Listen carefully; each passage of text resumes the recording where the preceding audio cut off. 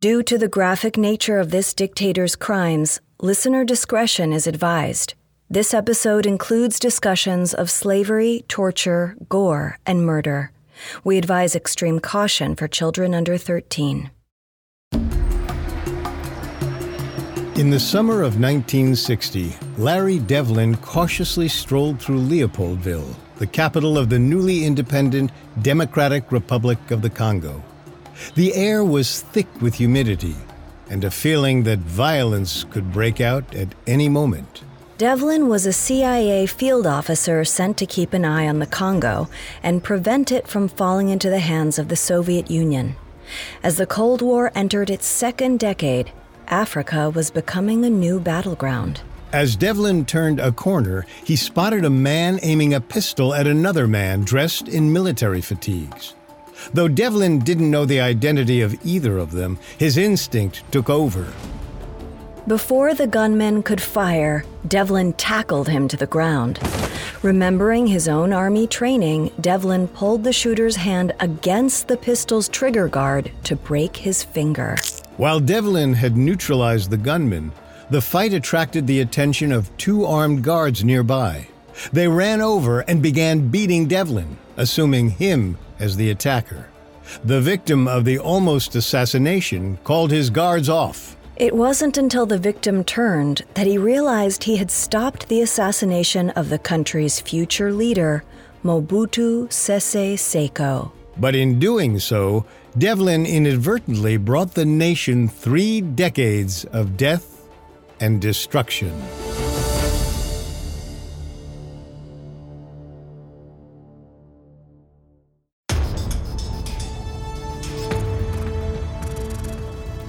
Welcome to Dictators, a Spotify original from Parcast. I'm Richard. And I'm Kate. You can find all episodes of Dictators and all other Spotify originals from Parcast for free on Spotify. Today we're looking at the life of one of Africa's most notoriously corrupt dictators, Mobutu Sese Seko of the Democratic Republic of the Congo. We'll explore the Congo's brutal colonial history at the hands of King Leopold II of Belgium and the independence movement that rose in the wake of World War II. Then we'll dive into Mobutu's rise from obscurity to take over a fledgling revolution and how his 30-year reign brought widespread corruption and fraud. Coming up, we head to Africa. This episode is brought to you by Anytime Fitness. Forget dark alleys and cemeteries. For some, the gym is the scariest place of all, but it doesn't have to be. With a personalized plan and expert coaching, Anytime Fitness can help make the gym less frightening. Get more for your gym membership than machines. Get personalized support anytime, anywhere. Visit AnytimeFitness.com to try it for free today. Terms, conditions, and restrictions apply. See website for details. This episode is brought to you by Visit Williamsburg. In Williamsburg, Virginia, there's never too much of a good thing. Whether you're a foodie, a golfer, a history buff, a shopaholic, an outdoor enthusiast, or a thrill seeker, you'll find what you came for here and more. So ask yourself, what is it you want? Discover Williamsburg and plan your trip at visitwilliamsburg.com. Imagine you're a fly on the wall at a dinner between the mafia, the CIA, and the KGB. That's where my new podcast begins. This is Neil Strauss, host of To Live and Die in LA, and I wanted to quickly tell you about an intense new series about a dangerous spy taught to seduce men for their secrets and sometimes their lives. From Tenderfoot TV, this is To Die For. Search To Die For in your podcast app to follow the show. The disastrous effects of Mobutu Sese Seko's rule still linger today in the Democratic Republic of the Congo. However, the seeds of corruption were planted a century earlier by another brutal leader, King Leopold II of Belgium. Unlike other European nations of the mid-19th century, Belgium had no colonies of its own. Belgium was a relatively young nation and had yet to leave a major mark on the globe. But King Leopold II wanted to change that. In 1879, Leopold heard about the African adventures of explorer Henry Morton Stanley. After reading Stanley's description of the Congo region, Leopold hired Stanley to conduct a reconnaissance mission for potential colonization. When Stanley returned, he confirmed Leopold's suspicions. The region had an abundance of natural resources like rubber, ivory, iron, and copper, all important assets for industrialization. After Stanley's report, King Leopold wasted no time staking his claim on the Congo. He ignored the fact that the region was home to various indigenous peoples. In fact, for nearly 90,000 years, the Congo was inhabited by nearly 200 nomadic tribes, which were some of the oldest on Earth. But Leopold didn't care. He wanted his colony no matter the cost. In 1884, a delegation of European powers gathered in Berlin to discuss how they would divide Africa for themselves. During the convention, Leopold proposed taking over the Congo, an area 76 times larger than Belgium. But Belgium was a constitutional monarchy, and as the monarch, Leopold technically wasn't representing the government. Rather, he was asking for the Congo to belong to him personally. The specifics didn't matter much to the other European powers, so they ultimately gave Leopold their blessing. And the Congo Free State was born. Belgian profiteers poured into the colony and pillaged the Free State's natural resources. Initially, they set their sights on ivory, used for things like piano keys or decorations. Before long, though, they turned their attention to a much more lucrative resource, rubber. At the end of the 19th century, the automobile rose in popularity, and rubber was needed to manufacture tires. So the Belgians quickly built an infrastructure geared toward rubber cultivation in the Congo Free State. And by 1896, they exported almost 3 million pounds of it. Sadly, the transition toward rubber extraction had a major effect on the Congo's natural habitats and indigenous peoples. Under Leopold's directives, the Belgians enslaved the native Congolese and forced them to cultivate rubber at a brutal pace. If the Congolese didn't meet their arbitrary quotas, they were starved and tortured, including forced amputations. Historian Adam Hochschild estimates that during the reign of King Leopold, the native population in the Congo Free State declined by at least half. This equates to a death toll of around 10 million. The Belgians justified this genocide with a racist ideology they called the white man's burden. They convinced themselves that it was their responsibility to civilize the indigenous peoples, and this sadistic philosophy made King Leopold extremely wealthy from Congolese labor. Hochschild estimates that Leopold made over $1 billion from the region. He used those profits to finance a lavish lifestyle replete with castles, lakeside villas, and dozens of teenage mistresses across Europe. And in a flourish of braggadocio, he also commissioned the Royal Museum for Central Africa in Belgium. This museum displayed the spoils of his pillaging and used enslaved Congolese men and women as part of an exhibit. However, most Belgians were horrified by the sight of people forced into captivity for their alleged enjoyment. As such, Belgians grew to resent the king for his treatment of the Congolese. But it wasn't only in his own nation where the king was losing respect. In the early 20th century, journalists from around the world reported on the horrors committed in Leopold's name. By 1908, he was treated as a global pariah. Rather than continue damaging his reputation, Leopold sold the Congo Free State to the Belgian government.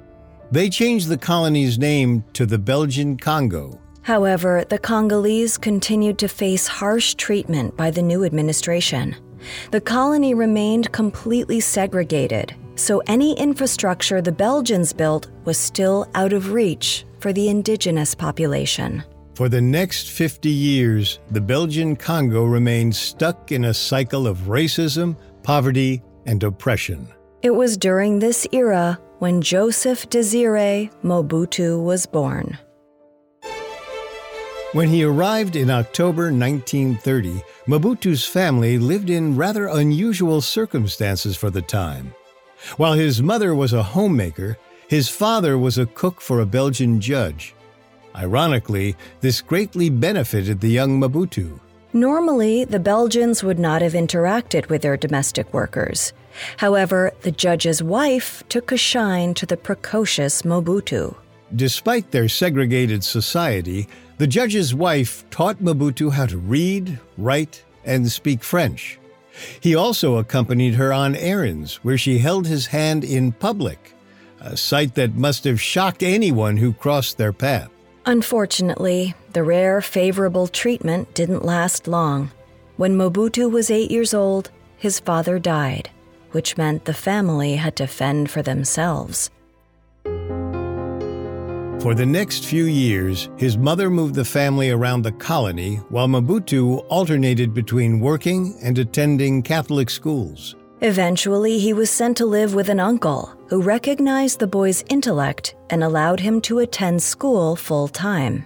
Mobutu's intelligence quickly distinguished him as one of the smartest pupils in his class, while his mischievous attitude marked him as the most rebellious. He was both a class clown and a contrarian, constantly arguing with teachers. Though his antics annoyed the Belgian instructors, they usually let them slide. But that lenient attitude didn't last forever.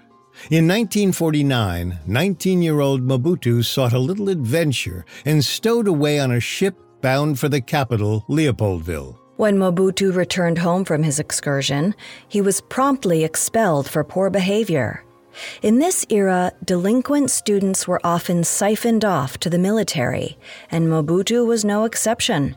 He ended up joining the colonial armed forces called the Force Publique. While the assignment was meant as a punishment, the discipline and regimentation of the military did wonders for Mobutu. It gave him a kind of stability he had never experienced before. He embraced it wholeheartedly, and discipline soon became the hallmark of his personality. However, while Mobutu displayed an aptitude for the military structure, he didn't have a military mind. Rather, his interests shifted toward journalism. So in 1956, he left the military to become a journalist, and the move brought him directly into the heart of a revolution. In the wake of World War II, many European nations changed their attitude toward African colonies and began to withdraw their colonial administrations. Seizing on this shift, movements demanding independence sprung up around the continent, and the Congo was no different. Through the late 1950s, agitated Congolese citizens organized demonstrations and protests. They even formed an independent political party known as the National Congolese Movement. Initially, Mobutu took a neutral journalistic stance toward the movement. However, as he chronicled their activism and met the leaders, he couldn't help but get swept up by their rhetoric. Sometime around 1958, Mobutu dedicated himself to Congolese independence. With his new fervent commitment to the cause, it didn't take long for him to fall into the orbit of the movement's leader, Patrice Lumumba. And under Lumumba's tutelage, Mobutu would go from an obscure journalist to a gold-digging politician who was willing to stab anyone in the back for profit. Coming up, Mobutu seizes control of the movement and the country. Hi, listeners. It's Vanessa from the Spotify original from Parcast, Cults. Next on our series, a 4-part deep dive into the religious movement known as the Moonies. Sushi, mass weddings, political coups. Discover the many business ventures, beliefs, and scandals of this headline-making sect. This is one special you do not want to miss. You can also catch up on hundreds of classic episodes and new ones each week by following Cults free on Spotify. Find out what turns a natural-born leader into a vessel for wreaking havoc. Enjoy a new episode of Cults every Tuesday, free and only on Spotify. This episode is brought to you by Anytime Fitness. Forget dark alleys and cemeteries. For some, the gym is the scariest place of all. But it doesn't have to be. With a personalized plan and expert coaching, Anytime Fitness can help make the gym less frightening. Get more for your gym membership than machines. Get personalized support anytime, anywhere. Visit AnytimeFitness.com to try it for free today. Terms, conditions, and restrictions apply. See website for details. Now back to the story. In the mid-1950s, Joseph Désiré Mobutu left the Congo's Belgian-led army for a career in journalism. Though he embraced the stability of life in the barracks, he didn't see the army as his future.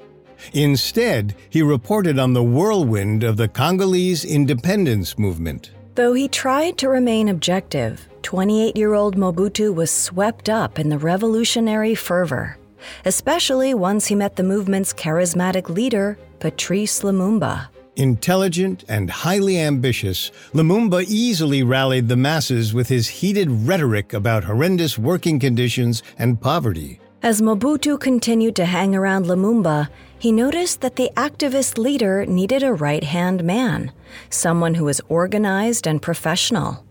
So around 1959, Mobutu thrust himself into the role by convincing him that he should serve as Lumumba's personal assistant. Lumumba agreed, and Mobutu immediately made his presence felt. He anticipated Lumumba's every whim, crafted his speeches, and dealt with the bureaucratic minutiae that his boss despised. But in managing the inner workings of the movement, Mobutu realized that an independent Congo wouldn't be all that different from the colonial one, thanks to rampant corruption. Even though Lumumba claimed to despise corruption, he was more than happy to accept bribes. He didn't mind taking cash from foreign businessmen who didn't want their rubber or mining interests threatened. In Mobutu's eyes, Lumumba and the other freedom fighters may have espoused a desire for Congolese sovereignty, but they were only in it to enrich themselves. Mobutu realized that economic equality could likely never be achieved in the country. Even if independence succeeded, whoever seized power would only use it to make their own fortune. And if that were the case, he might as well be the one to get rich. All he needed to do was seize power. Luckily for him, the winds of change were blowing in his favor. In January 1960, the Belgian government announced that they would grant the Congo its independence. However, this came with a caveat. The Belgians kept control over much of the Congo's infrastructure, military, and lucrative mining industries. After Belgium ceded government control, elections were held in May, and Patrice Lumumba became the Republic of the Congo's first independent prime minister.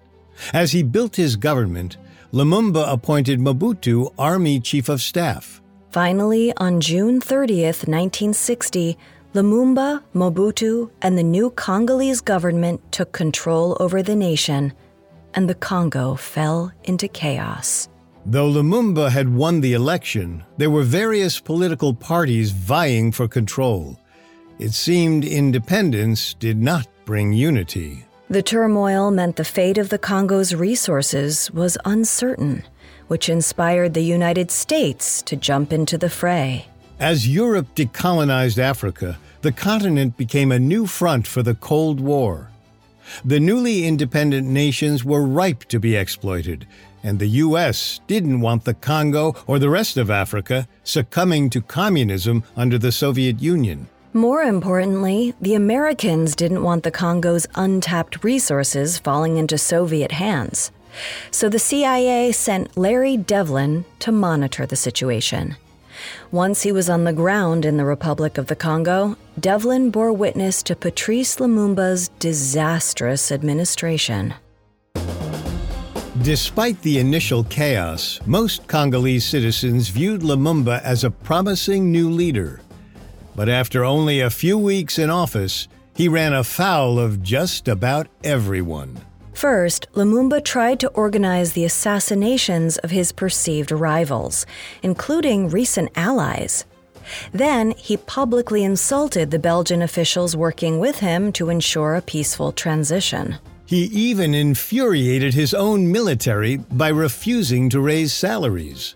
Nobody was exempt from Lumumba's criticism or demands. It seemed Lumumba was becoming more trouble than he was worth. However, the final nail in Lumumba's coffin came from the Belgians. In order to protect their mining interests, the Belgian government organized a secession movement among Congolese miners. Lumumba asked the Soviet Union to help put down the rebellion. This was a red flag to the United States, who assumed that Lumumba was going full communist. So the U.S. government decided they needed to take Lumumba out before the Congo officially became a communist state. And they had just the man to do it, Joseph Désiré Mobutu. At some point in the chaotic summer of 1960, CIA field officer Larry Devlin saved Mobutu from assassination. This provided the connection for the U.S. agency to approach Mobutu about overthrowing his prime minister. Soon after, in another clandestine meeting, Mobutu asked Devlin about overthrowing Patrice Lumumba with a military coup. Mobutu seemingly had no issues with taking out his boss. The country was in turmoil, and this was a possible solution. Better yet, here was a chance to finally make some money off of the chaos. Mobutu told Devlin he needed assurance that the CIA would fund the operation and back him temporarily when he took over. And Devlin agreed. On September 14, 1960, Mobutu turned on Lumumba, having him arrested and imprisoned. Unfortunately for Mobutu, Lumumba remained popular with much of the public, including his prison guards. With their help, Lumumba escaped prison twice. But Lumumba couldn't stay on the run forever. In January 1961, Mobutu's troops captured him again. This time, they handed Lumumba over to the Belgian-backed secessionists, who took him to a remote area and executed him. The assassination of Patrice Lumumba should have signaled the beginning of Mobutu's reign. However, in the wake of Lumumba's downfall, Mobutu remained at his post as Army Chief of Staff. The government, though, was weak and ineffectual. For the next several years, various rebellions by secessionist groups continued to sow chaos. And even though Mobutu was able to crush those rebellions, the government did nothing to prevent future ones. Frustrated, Mobutu took matters into his own hands.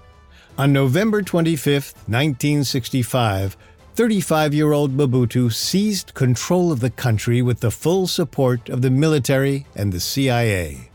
And with that, Mobutu was now in charge of the Democratic Republic of the Congo. After his bloodless coup, Mobutu's quest for power was motivated by one thing: wealth. He wasn't looking to create a socialist paradise or a capitalist nation. He wanted nothing more than to enrich himself. However, he knew that if he was too obvious, his reign would likely come to an abrupt end in another coup. So he disguised his greed by justifying his power grab as a means to unite the Congolese people.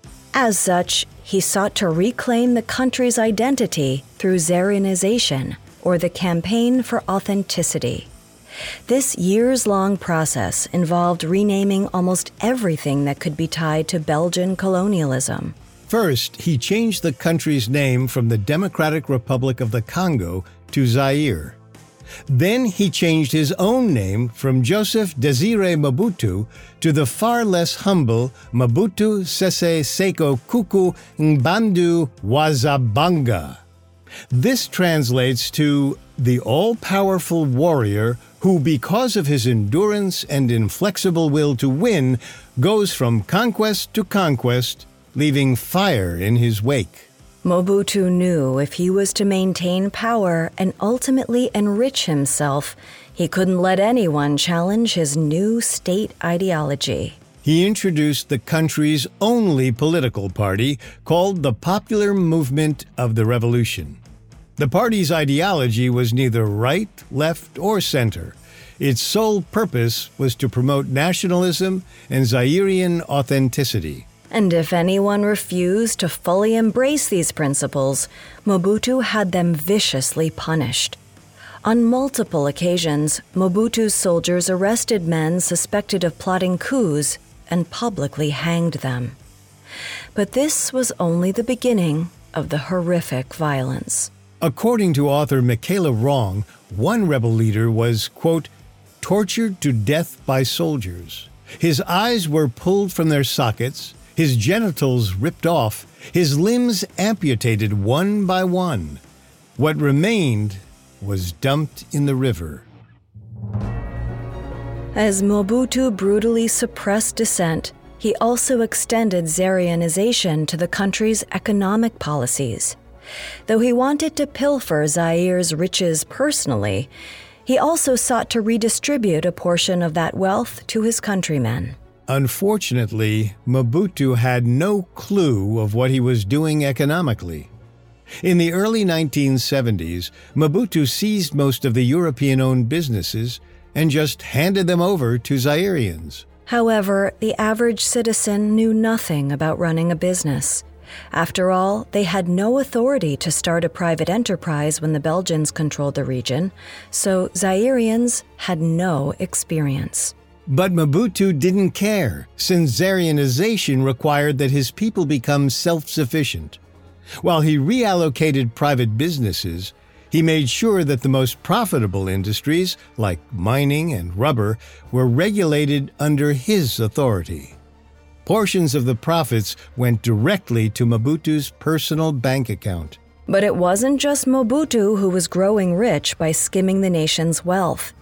The men he had put in charge of the mining industries were just as corrupt. For example, Mobutu allowed his cronies to take diamonds from the country's supply and sell them as they wished.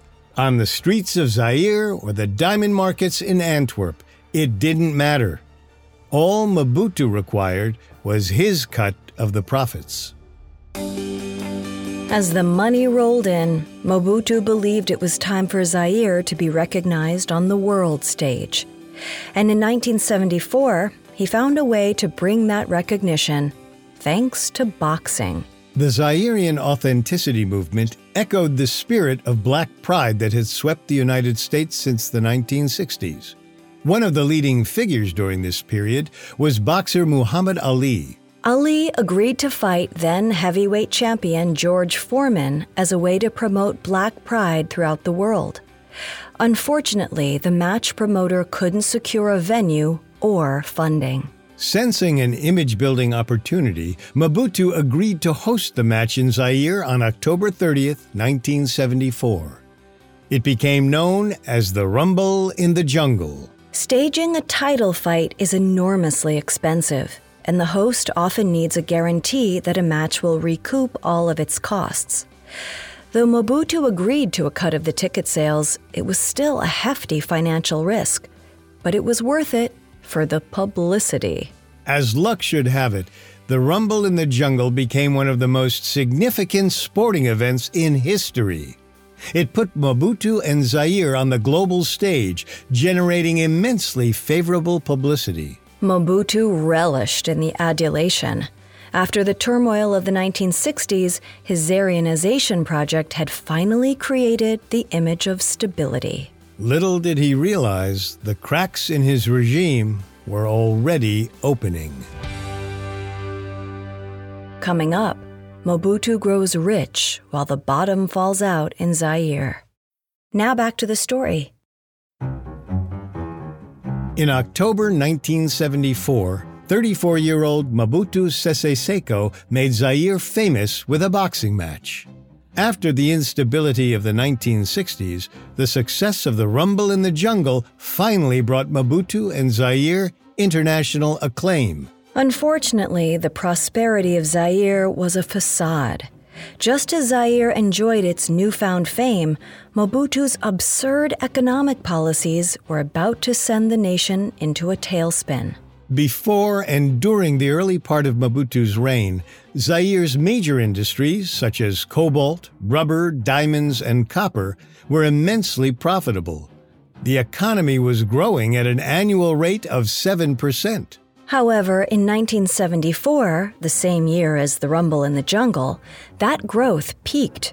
And thanks to Mobutu's extravagant spending, declining profits for Zaire's exports, and his giving businesses over to inexperienced Zaireans, the economy took a turn for the worse. Most of the appropriated businesses closed when no product was left, which resulted in a shortage of basic staples and inflation. Yet Mobutu didn't worry, or even pretend to care. High off the success of the Rumble in the Jungle, Mobutu was wholly focused on taking as much of the nation's wealth for himself as possible. But to some extent, Mobutu was cunning about his blatant theft. In order to keep some people happy, he bribed any perceived political enemy who might try to usurp him. He often used violence to quell unrest, but it was a lot simpler to just buy them off. This has even led author Michaela Wrong to suggest that Mobutu may have been the originator of the modern kleptocracy, where politicians use their power to grow rich. To protect his corruption from scrutiny, Mobutu surrounded himself with sycophants. They also benefited from bribery and had absolutely no incentive to stop him. Instead, they doctored ledgers and turned a blind eye to his increasingly reckless spending, especially on real estate. The most ostentatious home in Mobutu's growing portfolio was a palace built deep in the rainforest. It was situated almost 1,000 miles from Zaire's capital, making it astronomically expensive to get materials or machinery there. To solve this problem, Mobutu built a commercial airport. It contained a runway large enough to accommodate a Concorde jet, which Mobutu regularly leased from Air France. Once the palace was finished, he used it to host Pope John Paul II, several French presidents, and countless businessmen. All of them were lavishly waited upon by a full-time staff composed of hundreds of impeccably dressed locals. The opulent home was dubbed the Versailles of the Jungle, and today it is worth over $400 million. By 1980, though, Mobutu's theft had become so shameless that the billion-dollar mining conglomerates were starting to lose money. Instead of this profit loss slowing his spending, Mobutu simply dipped into the country's operating budget. On 2 different occasions, Mobutu took hundreds of millions of dollars from the treasury and just didn't tell anybody. This left his yes-men scrambling to make up an excuse for the missing funds. Not surprisingly, the consequences of Mobutu's greed hit ordinary citizens the hardest. With money going everywhere except back into Zaire, the colonial-era machines and infrastructure broke down. Meanwhile, the economy tanked. For almost 2 decades, Mobutu made zero effort to stabilize it. As a result, inflation skyrocketed. Eventually, shopkeepers stopped putting the incredibly high prices on their items because the money was worth almost nothing. By the start of the 1990s, Zaire was hanging on by a thread. Infrastructure was in decay, and the country was running out of money. Unfortunately, the nation also wasn't receiving any international aid. In the past, Mobutu experienced fairly warm relations with the United States and Western Europe. This was ostensibly because Mobutu remained aligned with the West during the Cold War. As a result, he'd once received plenty of foreign aid, as well as loans from financial institutions like the World Bank and the IMF. Of course, he pocketed all of these funds, but the aid kept coming. However, as the Cold War came to an end, the West changed its attitude toward Mobutu's blatant embezzling and his one-party rule. Before long, every international aid agency cut off funding and demanded that he transform Zaire into a more democratic state. Seeing the writing on the wall, Mobutu acquiesced. In April 1990, he announced that he was ending one-party rule. He finally allowed opposition parties back into Zairean politics. Almost immediately, protests against Mobutu's authoritarian rule broke out in Zaire. And as opposition groups tried to wrestle power away from the aging Mobutu, he responded with force. Despite mass arrests and extrajudicial killings, the citizenry refused to back down. But in a strange twist of fate, it was a neighboring country's tragic turmoil that finally brought change to Zaire. By 1994, the nearby nation of Rwanda had been embroiled in a civil war for 4 years. That spring, a minority extremist group massacred nearly 1 million ethnic Rwandans. Even more shocking, there was evidence that the government was complicit in the genocide, while no international force intervened in the massacre. Eventually, the leadership stabilized in Rwanda and the civil war came to an end. However, hundreds of thousands of Rwandan refugees from the persecuted groups had fled to Zaire. In Rwanda, the persecuted Tutsi people formed a rebel group that came to power and established a government. So while Tutsi refugees returned to their homelands from Zaire, many Hutus stayed, fearing for their future in Rwanda. In 1996, Rwanda came for those refugees in Zaire, attempting to kill the Hutu people and wipe out the perpetrators of the Tutsi genocide. Soon, the persecuted Rwandans living in Zaire turned their sights on Mobutu. Now, Zaireans and Rwandans were united in their desire to oust Mobutu. And in the fall of 1996, Zaire descended into civil war. However, as the violence broke out, Mobutu was already out of the country. He was in Switzerland, receiving treatment for terminal prostate cancer. Taking advantage of his absence, the rebel forces swept through the country. Since Mobutu wasn't present to control the military, the rebels encountered zero resistance as they made their way toward the capital city of Kinshasa. Fearing that the situation would devolve into further chaos, several African leaders attempted to broker peace, but no agreement materialized. So, in May 1997, Mobutu went into exile in Morocco. Because his cancer was so advanced, Mobutu didn't even make it through the year. On September 7, 1997, 66-year-old Mobutu Sese Seko died. Following Mobutu's death, the various rebel groups turned against each other as they vied for control. As a result, Zaire plunged into another civil war, which lasted from 1998 until 2003. The conflict also spread into neighboring nations, and by 2008, it had resulted in nearly 6 million deaths. Today, Zaire is known as the Democratic Republic of the Congo. The economy has largely stabilized, foreign investment has returned, and the country's infrastructure is on the mend. In recent years, the DRC's untapped minerals like diamonds, cobalt, and copper are estimated to be worth $24 trillion. However, the government still appears to be plagued by corruption. Leaders have used rebel groups to squash dissent, including a failed coup in February 2022. As is often the case, stability is difficult to find after decades of authoritarian rule. Without question, Mobutu Sese Seko was one of the most corrupt dictators in African history. Growing up in the impoverished Belgian colony, Mobutu was committed to leave his life of squalor by any means necessary. Unfortunately, that meant embezzling Zaire for everything it was worth and letting the country decay. His reign lasted for 30 years, but it set the country back by many more than that. At the time of his death, Mobutu's stolen wealth was estimated to be between $4 and $7 billion. He'd even eclipsed the colonizing King Leopold II, as the personification of greed, corruption, and neglect in the Congo.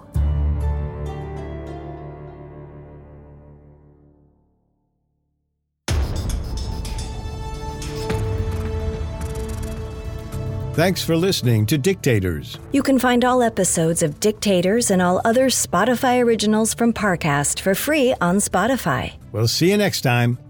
Dictators is a Spotify original from Parcast. It is executive produced by Max Cutler. Sound design by Dick Schroeder, with production assistance by Ron Shapiro, Nick Johnson, Trent Williamson, and Carly Madden. This episode of Dictators was written by Tony Goodman, edited by Joe Guerra and Andrew Messer, fact-checked by Mary Mathis, researched by Bradley Klein, and produced by Travis Clark. Dictators stars Kate Leonard and Richard Rossner.